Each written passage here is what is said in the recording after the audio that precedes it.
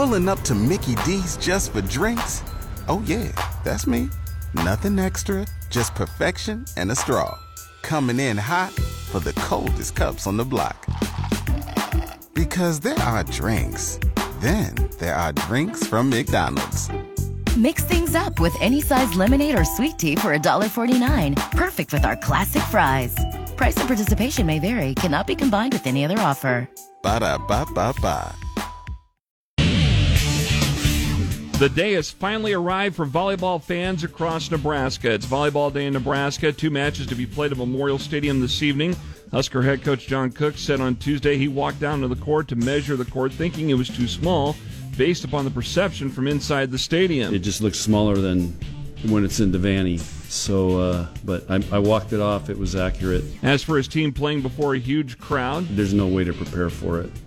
And then all the hype, the tunnel walk. I mean, there's a lot going on. This is going to be a great challenge for our players to stay focused on playing volleyball. Memorial Stadium gates will open up at 3:30 this afternoon. Then at 4:30, Nebraska Kearney will take on Wayne State. Then tonight at 7 on BTN, Nebraska plays Omaha. A sold-out crowd is expected. It could set a record for the highest-attended women's sporting event in U.S. history. A couple of high school volleyball results from Tuesday night. Lincoln East won a 5-set thriller, 3-2 over Lincoln Southeast, and Lincoln North Star swept Lincoln High in 3 sets.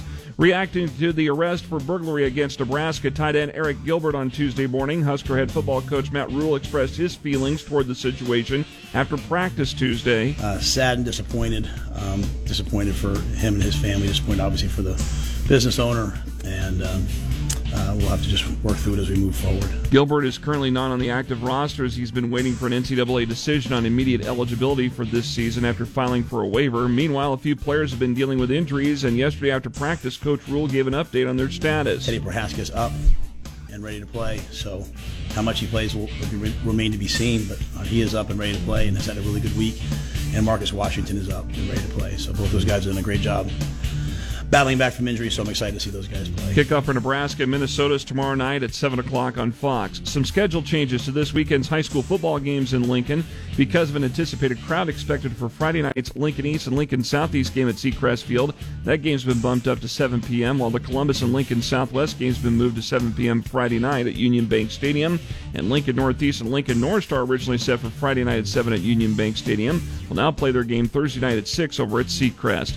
And Lincoln Salt Dogs split a doubleheader Tuesday night, winning the first game over Cleburne 5-1 before falling to the Railroaders in the nightcapper 9-7. I'm Jeff Modes, KFOR Sports.